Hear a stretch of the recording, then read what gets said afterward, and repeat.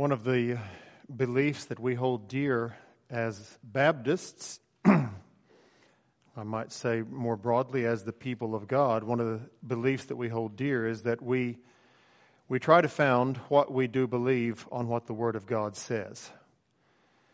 So it doesn't depend on ultimately what your opinion is or what my opinion is. We want to see, is it taught in the Bible?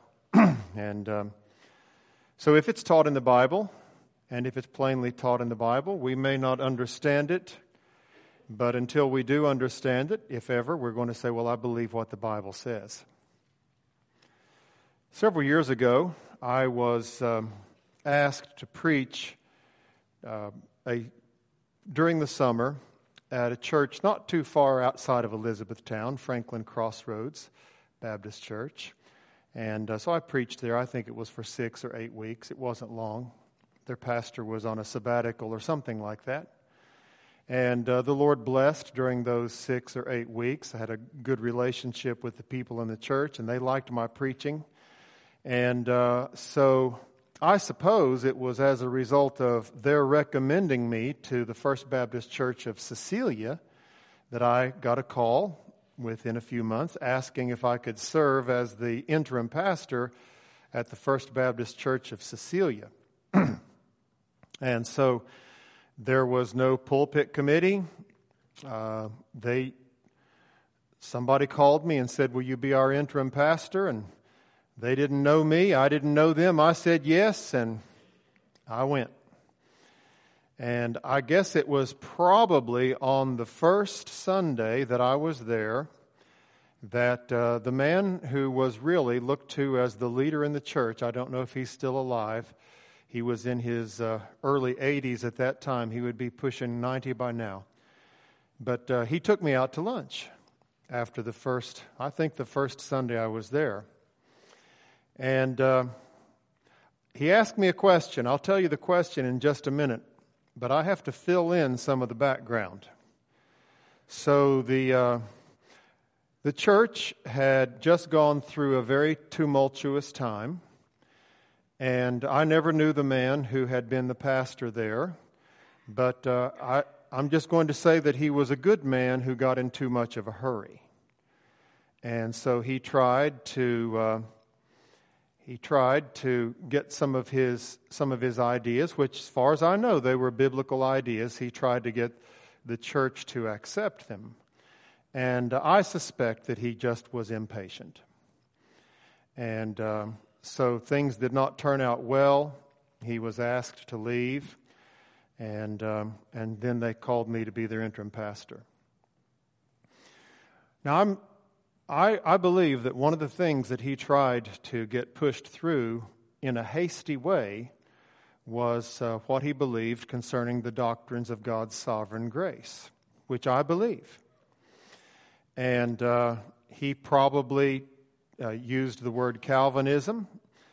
I'm not afraid of the word Calvinism, but if somebody were to ask me, are you a Calvinist, I would say, what do you mean? I would like for you to ask me what you want to know without using the word Calvinist, because most people don't know what the word Calvinism means. Most people don't know what Calvinism is. And so I urge you, if someone asks you, are you a Calvinist, you should probably say, I'm not sure what you're asking me. Could you ask me what you want to know without using the word Calvinist? But this day, the man that I described to you, who was a good man, I came to love him. He sat across the table from me at Bob Evans, and he said, in 2 sentences, what is a Calvinist? I said, well, in 2 sentences, first of all, God does whatever He pleases. Secondly, God initiates, sustains, and completes the salvation of everyone who goes to heaven. And that's quite a mouthful. That's a pretty good answer. It wasn't exactly that, but it was pretty close to that. You know, our God does whatever He pleases. That's one thing. And the second thing, God initiates, that is, He He's the one who starts salvation, the process of salvation in a person's heart. He sustains it, and He completes it. He completes the salvation of everyone who goes to heaven. But the man looked at me with a puzzled look that indicated that he did not understand what I had said. And so I got to what I thought was bothering him. And I said, but probably what you want to know is, do Calvinists believe in missions and evangelism? And the answer to that question is yes. He nodded his head and said, that's exactly what I wanted to know. End of conversation. We ate our hamburgers and went home happy. And for the next year and a half, I was the interim pastor at that church. I loved them. They loved me. It was a sad day when I left. And the whole time, I preached from texts of Scripture like the one that I'm preaching from today, and nobody flapped a wing and nobody got angry. Now, it doesn't always happen that way. And sometimes there are people who will preach from a text, and they do so gently, and they do so patiently. They'll preach from a text like the one that I have for this morning, and it still makes people mad. Well, my challenge to you is, do you see that the doctrine of election is taught in the Scripture? And if you're a Bible reader, you've got to say, well, the Bible uses the word election, predestination, chosen over and over again. In the New Testament alone, those words appear about 50 times. There are only 27 books in the New Testament. And so on an average of about twice in every book, there's something in that book about God choosing people, or God electing people, or God predestining people. If you're going to believe the Bible, you've got to believe something about election. You can't say, I don't believe in election. It's in the Bible. You've got to believe something about it. And so I hope that as a result of this sermon this morning and this text of Scripture, that you'll come to a better understanding as to what the doctrine of election is and why you don't need to be afraid of it. It is taught in the Bible. My text this morning is 2 Thessalonians verses 13, 14, and 15. And here's what it says.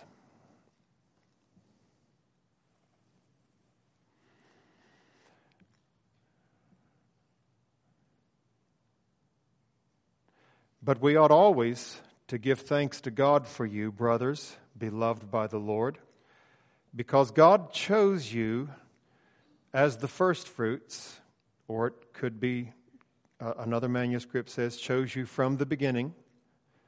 God chose you as the firstfruits to be saved through sanctification by the Spirit and belief in the truth.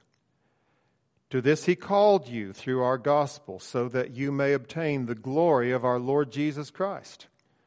So then, brothers, stand firm and hold to the traditions that you were taught by us, either by our spoken word or by our letter. There are 3 or 4 things that I want to show you from this text of Scripture. And the first thing is we see God's sovereign choice. God's sovereign choice. Secondly, we'll see His gracious call. To this He called you. Thirdly, we'll see God's glorious goal. He called us so that we may obtain the glory of our Lord Jesus Christ. And then finally, I'm going to draw some lessons that we will take away with us from this study of what this passage of Scripture has to say about God's election and God's calling and God's preserving and enabling His people to persevere until we obtain the glory of our Lord Jesus Christ. So let's first of all think about God's sovereign choice. Now, in order to appreciate what verse 13 says, it really would be helpful for us to go back a couple of verses and begin reading with verse 10. Now, this is in the midst of a very controverted passage of Scripture. I hope one day to preach from 2 Thessalonians chapter 2, but for this morning, let me just dive in verse 10. And with all wicked deception for those who are perishing, because they refused to love the truth and so to be saved, Therefore, God sends them a strong delusion. Who sends them a strong delusion? God sends them a strong delusion. Why? So that they may believe what is false, in order that all may be condemned who did not believe the truth but had pleasure in unrighteousness. Now, verse 11 is quite a shock if you've never really thought about what it says. And what it says is that in some instances, God sends people a strong delusion so that they may believe what is false.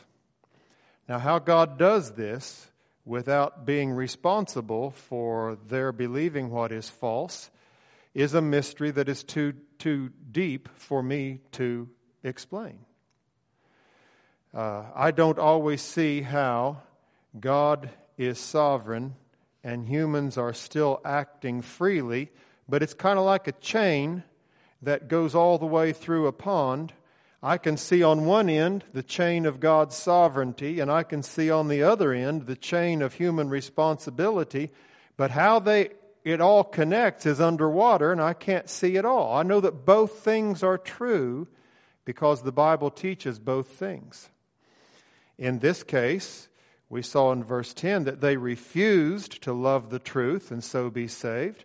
And so it may be after a persistent and continual refusing of the truth that God sends people a strong delusion so that they may believe what is false and in order that they may be condemned. God does, after all, send judgments. And the point that we need to see this morning is that sometimes God sends judgments of the mind and judgments of the will so that people no longer see the truth, and any desire that they may have at one time had to embrace the truth has been obliterated and erased. And as far as I can tell, when God does that to a person, there is no hope for them. But I don't know when that happens in a person's mind. The warning that should come from this is don't play around with God's truth. Don't always be putting it off and saying, I'll deal with that later. Don't sin against your conscience. If you know that something is wrong, don't do it. Your conscience can become seared as with a hot iron. It can become calloused. I mean, you work with a tool the first day and it puts a blister on your hand, and the next couple of days your hand is sore, but after about a week you start to develop calluses, and pretty soon you can use that tool and it won't hurt your hand anymore. Your conscience is like that. Your conscience will object to something that you want to do, and you go ahead and do it, and your conscience gets a blister on it, but then you keep on doing it, and your conscience is sore for a few days. But after a while, your conscience doesn't bother you anymore about that. Don't do it. God can send you a delusion so that you believe what is false. And then there's no hope for you unless God decides to send down a thunderbolt of His grace to awaken you out of that stupor.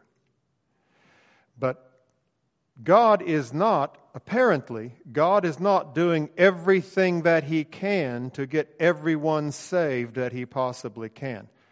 Now that's a big step. If you've heard all of your life that God has done all that He can, and now He's waiting on you to take the first step, and then He'll meet you halfway. That's not consistent with this passage of Scripture. God sometimes says, that's enough. I'm not going to deal with you anymore. Well, in contrast to that very dark background, here comes this glimmering diamond of truth. God didn't do that to you. God didn't do that to me. So we ought always to give thanks to God for you, brothers beloved by the Lord, because God chose you as the first fruits to be saved. So God is under no obligation to save anyone. The passage of Scripture that I read from Romans chapter 9 a few minutes ago throws out some pretty rough truth. It says that God said to Pharaoh, I raised you up for this very purpose, that I might display my power in you. And then the objection that is anticipated is, why does He still find fault? For who can resist His will? I mean, if God hardens a man's heart and he behaves in a sinful way, how can you say that God is going to punish him because God hardened him and he did, in a state of hardness, the bad things that he did? How can you find fault with God for that? The Lord gives two answers in the book of Romans chapter 9. The first one is, God has never obligated himself to show mercy to everybody. I will have mercy on whom I will have mercy. I'll have compassion on whom I have compassion. So if we're going to say that God is unfair in choosing some people, we have got to first of all prove from the Bible that he was obligated to choose all people. And you're not going to succeed at that. God never obligated himself to have mercy upon all people. And so we should admire his grace that he chose some. If he chose only one person to be saved, that would be a manifestation of his grace. But instead of choosing only one person, he chose a multitude that no person could number. I find it interesting that many people who object strenuously to the doctrine of election have no problem with acknowledging that God chose only one nation out of the peoples of the world during the days of the Old Covenant. As far as we know from the Scriptures, God chose only the nation of Israel, and he left the rest of the world to perish in their dark ignorance.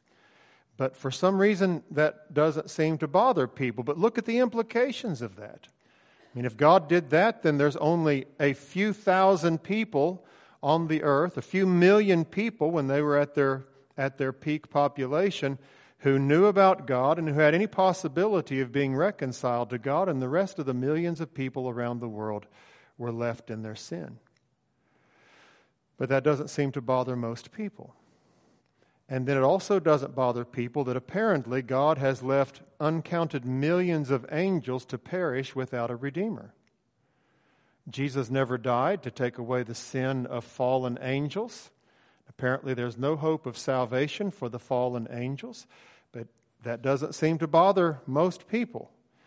But it does bother many people. I understand why. It does bother many people when we see that the Bible teaches, or you hear someone preaching like I'm preaching now, that before the foundation of the world, God chose who was going to be saved.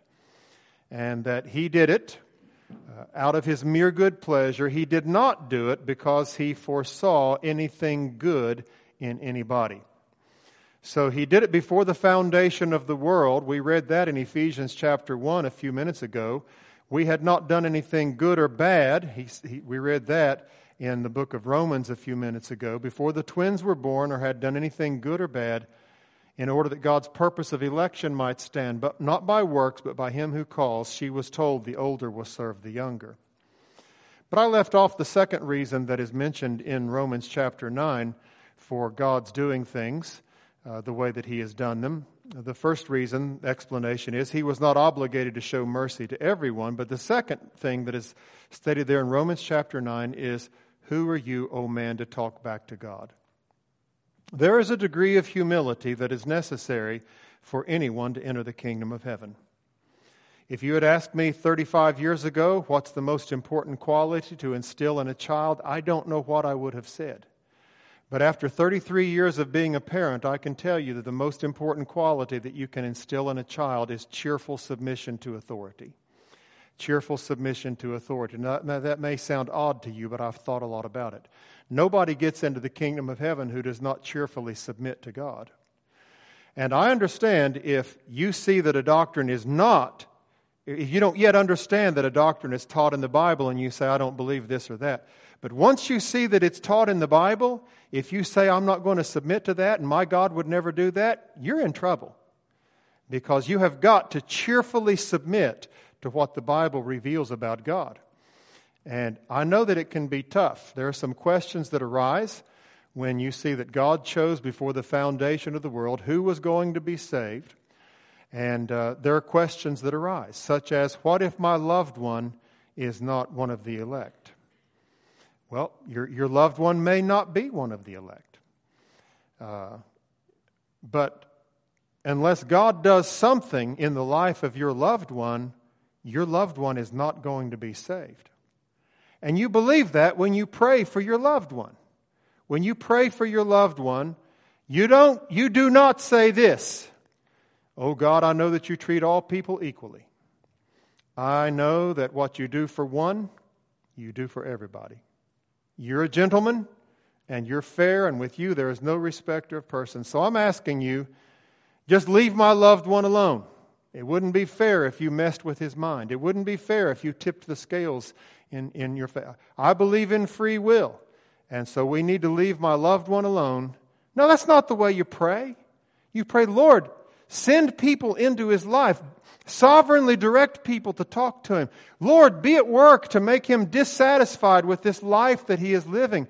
Lord, make yourself beautiful in his eyes." Are you asking God to mess with his mind? Yes. And that's what you should do. Because you know that if God doesn't intervene, then there's no hope.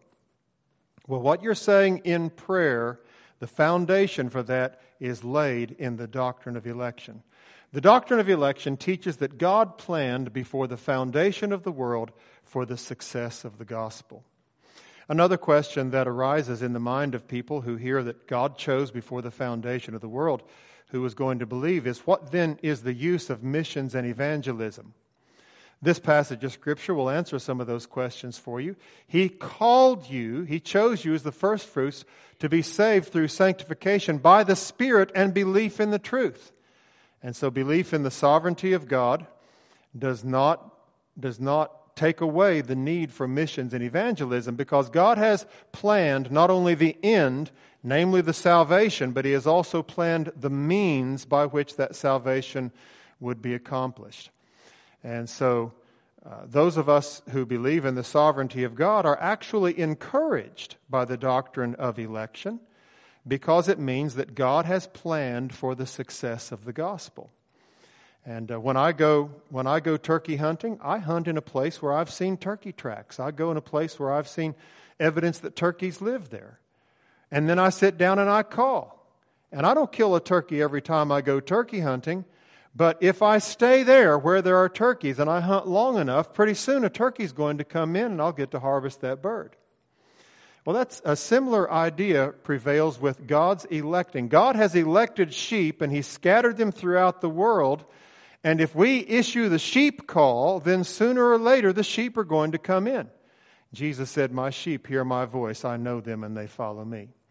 The Apostle Paul was laboring in a city where the results were pretty sparse and he was being persecuted and things were discouraging. And God appeared to him one night and said, "Paul, keep on preaching because I have many people in this city." Well, where are they? They're certainly not coming to church on Sunday morning. Where are they? And the idea is, I have people chosen to hear the gospel and respond to the gospel in this city. So when properly understood, the doctrines of God's sovereign grace and His electing grace are actually an encouragement to missions and evangelism. If it were not for God's election, then there would be no guarantee that anybody would be saved through the preaching of the gospel. But because of election, God has guaranteed that the work of Christ will not be in vain, and the Holy Spirit applies the work of Christ to those who are elect. So, the sovereignty of God, it says that, brothers, we ought always to give thanks to God for you, beloved by the Lord, because God chose you as the first fruits. Now, if you have an English Standard Version, then right at the end of first fruits, you have a little number 1. And if you follow that little number 1 down to the footnote at the bottom of the page, it says some manuscripts have this: He chose you from the beginning. Now, if you happen to have a King James Version, or if you have a New International Version, or if you have a New American Standard Bible, then you will have what's in the other manuscripts. It says, "Brothers, beloved by the Lord, because God chose you from the beginning to be saved." In fact, if you have a New American Standard Bible and you look at the little note that's right there, it will tell you that there's only one ancient manuscript that has the reading that we have here in the ESV, that God chose you as the first fruits. I don't know which is the correct reading. I prefer, because of my theological bias, I prefer the reading, He chose you from the beginning. But I'm not dependent on that reading in order to say that God chose you before the foundation of the world. That's in Ephesians chapter 1. If we go with what we have here, you still have people being saved, having people to be saved. This is not an election to service. This is an election to salvation. God chose you either from the beginning or as the first fruits to be saved. Now, in being chosen as the first fruits, I think that it means out of all of the harvest, the first fruits is the best. The first fruits are the best. That's the way it was under the Old Testament. And out of all of humanity, God chooses His elect to be the best. They are His people. They are the first fruits. It could also refer to the fact that the Thessalonians embraced the gospel of Jesus Christ very early in the spread of God's kingdom to the Gentile nations. For all I know, we could also be called the first fruits, because I don't know when the Lord Jesus Christ is coming back, and it could be many thousands of years in the future for all I know. I know that's also a shocking thing for you to hear. But God chose you as the first fruits to be saved. This is God's sovereign choice to salvation. And notice, it's through sanctification by the Spirit and belief in the truth. It's not just that God chose you to go to heaven. He chose you to be sanctified and to believe the truth. In 2 Peter, there is a verse of Scripture that says, "Therefore, brothers, be all the more eager to make your calling and your election sure." How can you make your election sure? We look back into the council halls of eternity, and we see that God chose a people from the beginning, as before He made anything. But we can't see who He chose. I don't know who the elect are. My responsibility and your responsibility is just to preach the gospel to everybody. God is going to take care of who gets converted. But we can't see, did God choose me way back there? Did He write my name down in the Lamb's Book of Life from the foundation of the world way back there? I can't see that book. But what I can see and what you can see is the evidence of God's work in your life. Has He sanctified you? Do you believe the truth? If He has sanctified you, then you are elect. If you receive the gospel, if you believe the truth, then you are elect, and God has loved you with an everlasting love. You know, there are people who object to the doctrine of election, and they say, I don't think it's fair that God would elect some people and not elect others. Well, are you a lost person saying that? Here's my question for you this morning. Do you want to be saved through Jesus Christ? Then come to Jesus Christ.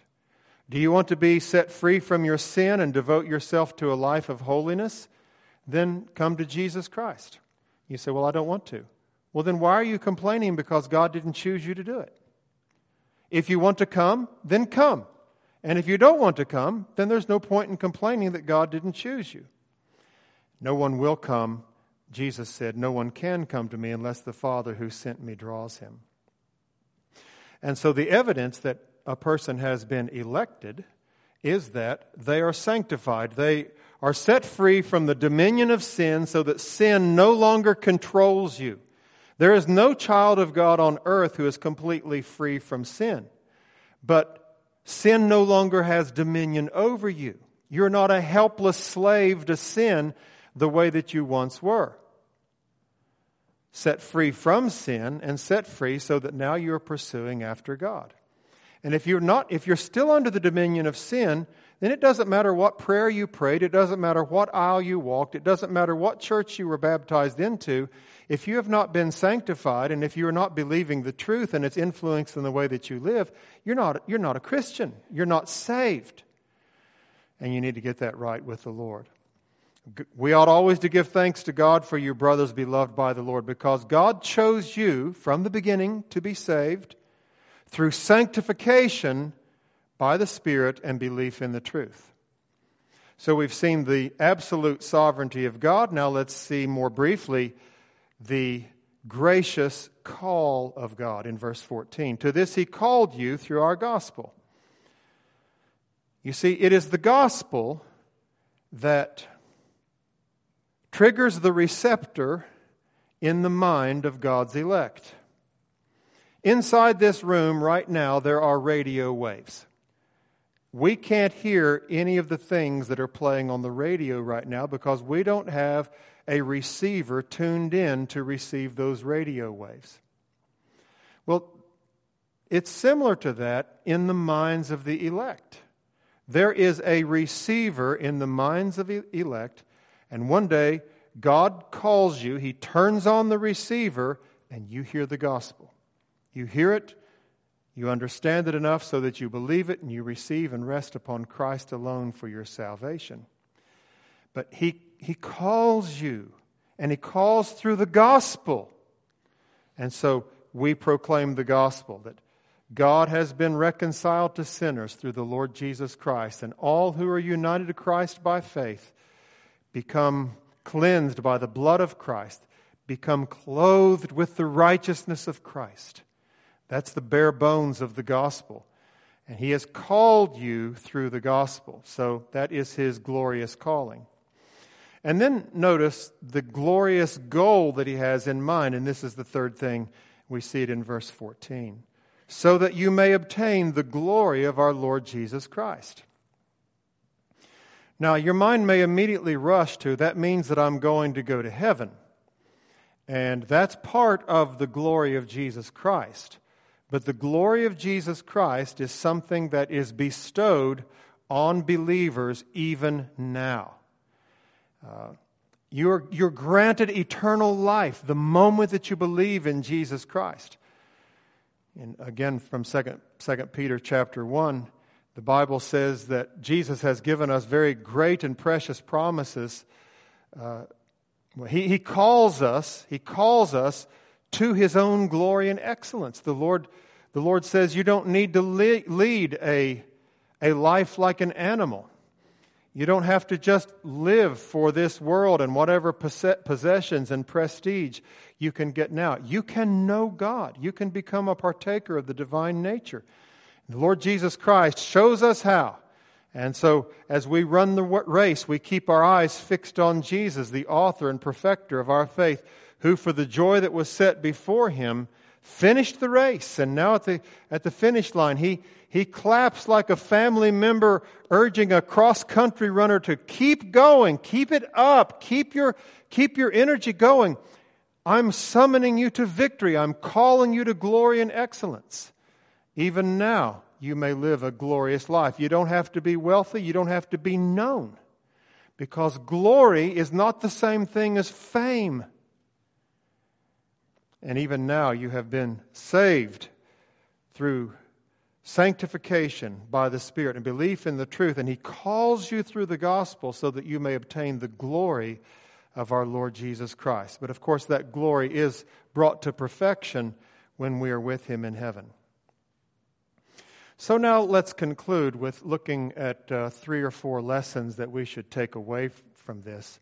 And the first thing is we ought to be grateful. My text started off with, but we ought always to give thanks to God for you. So when we see the work that God has done in others, that ought to cause us to be grateful. And when we see the work that God has done in us, that ought to cause us to be grateful. We have to say, Lord, the only reason that I love you is because you loved me first. We have to say, 'tis not that I did choose thee, for Lord, that could not be. This heart would still refuse thee, but thou hast chosen me. Thou from the chains that bound me, released and set me free, and to this end ordained me, that I should live for thee. 'Twas sovereign mercy called me and taught my opening mind. The world had else enthralled me to heavenly glories blind. My heart owned none above thee. For thy rich grace I thirst. This knowing, if I love thee, thou must have loved me first. And then from another song, this one by Isaac Watts, he says, why was I made to hear thy voice and enter while there is room, while thousands make a wretched choice and rather starve than come? Why me? It wasn't because he saw anything good in me. He chose me out of his pure sovereign goodwill. There are some people who say, well, God looked down through the tunnel of time. He saw who was going to believe in Him, and that's the ones that He chose. Now, my friend, I want to be gentle, but that's nonsense. If at one of the exits off the interstate, I see a man there with a sign saying anything helps, and I decide that I'm going to give him $1, it's silly for me to say, I chose to give him that $1 because I foresaw that he was going to receive it. That's just nonsense. Furthermore, it's nonsense when the Bible says that no one can come to me unless the Father who sent me draws him. It's nonsense to say that God saw some people who were going to seek Him when He said there's not even one that does. And so when God looks down through the tunnel of time, He asks, are there any who understand? Is there anyone who seeks after God? No, they have together become worthless. They have all turned aside. There is no one righteous. And then as if He just takes one last look, I just want to be sure, He concludes, no, not one. So God doesn't look down through the tunnel of time and see who's going to believe, because the tunnel would be empty. There's no one in there who believes. And so you are a believer because God loved you with an everlasting love. And in time He sent Jesus to die for you. He sent the Holy Spirit to call you by the gospel. That ought to make us overflow with gratitude. It's inconsistent to believe in the doctrine of unconditional election and be proud of it. Instead, the doctrine of unconditional election humbles us at the feet of the Lord and say, it's all you. It's all you, Lord. My salvation is your work from beginning to end. So the first response that we ought to have to this doctrine is one that we ought to be grateful. The second response is, be careful. Be careful that you don't pat yourself on the back and say, I'm elect, when you are not living a holy life. The doctrine of election and the doctrine of the perseverance of the saints, once saved, always saved, is not meant to comfort us in our sin. If we are living a life under the dominion of sin, the evidence is we have never been converted. So be careful. Don't comfort yourself in a life of sin by this doctrine or any other doctrine in the New Testament. Without holiness, no one will see the Lord. Thirdly, be faithful. So first of all, be grateful. Secondly, be careful. And then finally, be faithful. It says in verse 14 that we may obtain the glory of our Lord Jesus Christ, but then look what it says in verse 15. So then, brothers, stand firm and hold to the traditions that you were taught by us, either by our spoken word or by our letter. So the doctrine of God's sovereignty shows that He is preserving us, but it also indicates that He enables us to persevere. He enables us to stand firm. And so be faithful in standing firm. And then one final thing, be faithful in sharing the gospel. Be faithful in supporting the work of this church and the mission endeavors that we have. Be faithful in supporting this church and the ministries that we're able to have here, the preaching of the Word, and the teachers that we support, our youth pastor and our children's director and Jim Bob and other people who receive a salary. It's all gospel-centered. It must be. It has to be, or it's all useless. It's just a social club without all that. And so let's be faithful in supporting the work of proclamation of the gospel, because that is the way that God calls sinners unto Himself. We're going to observe the Lord's Supper this morning, and so I'll ask the deacons and elders who will assist in the serving to come. This is a meal that is for people who have already been called into salvation and been baptized. So if you have not been saved, this is not going to help you. It might hurt you. And so don't partake of this meal when the plate passes by you. Just let it pass by you. And what we would love to happen is that you would be filled with a longing to say, I want to be in fellowship with the Lord, in fellowship with His church, so that I can participate in the communion of saints. I can participate in the Lord's Supper. But until you've been saved and until you've been baptized, then I urge you not to partake in this supper. But for those of you who have been converted and have been baptized, come and welcome to the Lord's table. Let's pray. Father in heaven, as we partake of this little symbolic meal, we pray that you will help us to discern the body of the Lord. Help us to discern the blood of the Lord. That he had a body that was filled with blood. He was a real human. And he gave himself as a sacrifice to satisfy divine justice and reconcile us to God. And as we eat this bread and drink this cup, we do it remembering Jesus. Amen. So we will pass out the bread, and then hold it in your hand, and I'll say we'll all take it together. And then we'll do the same thing with the cup.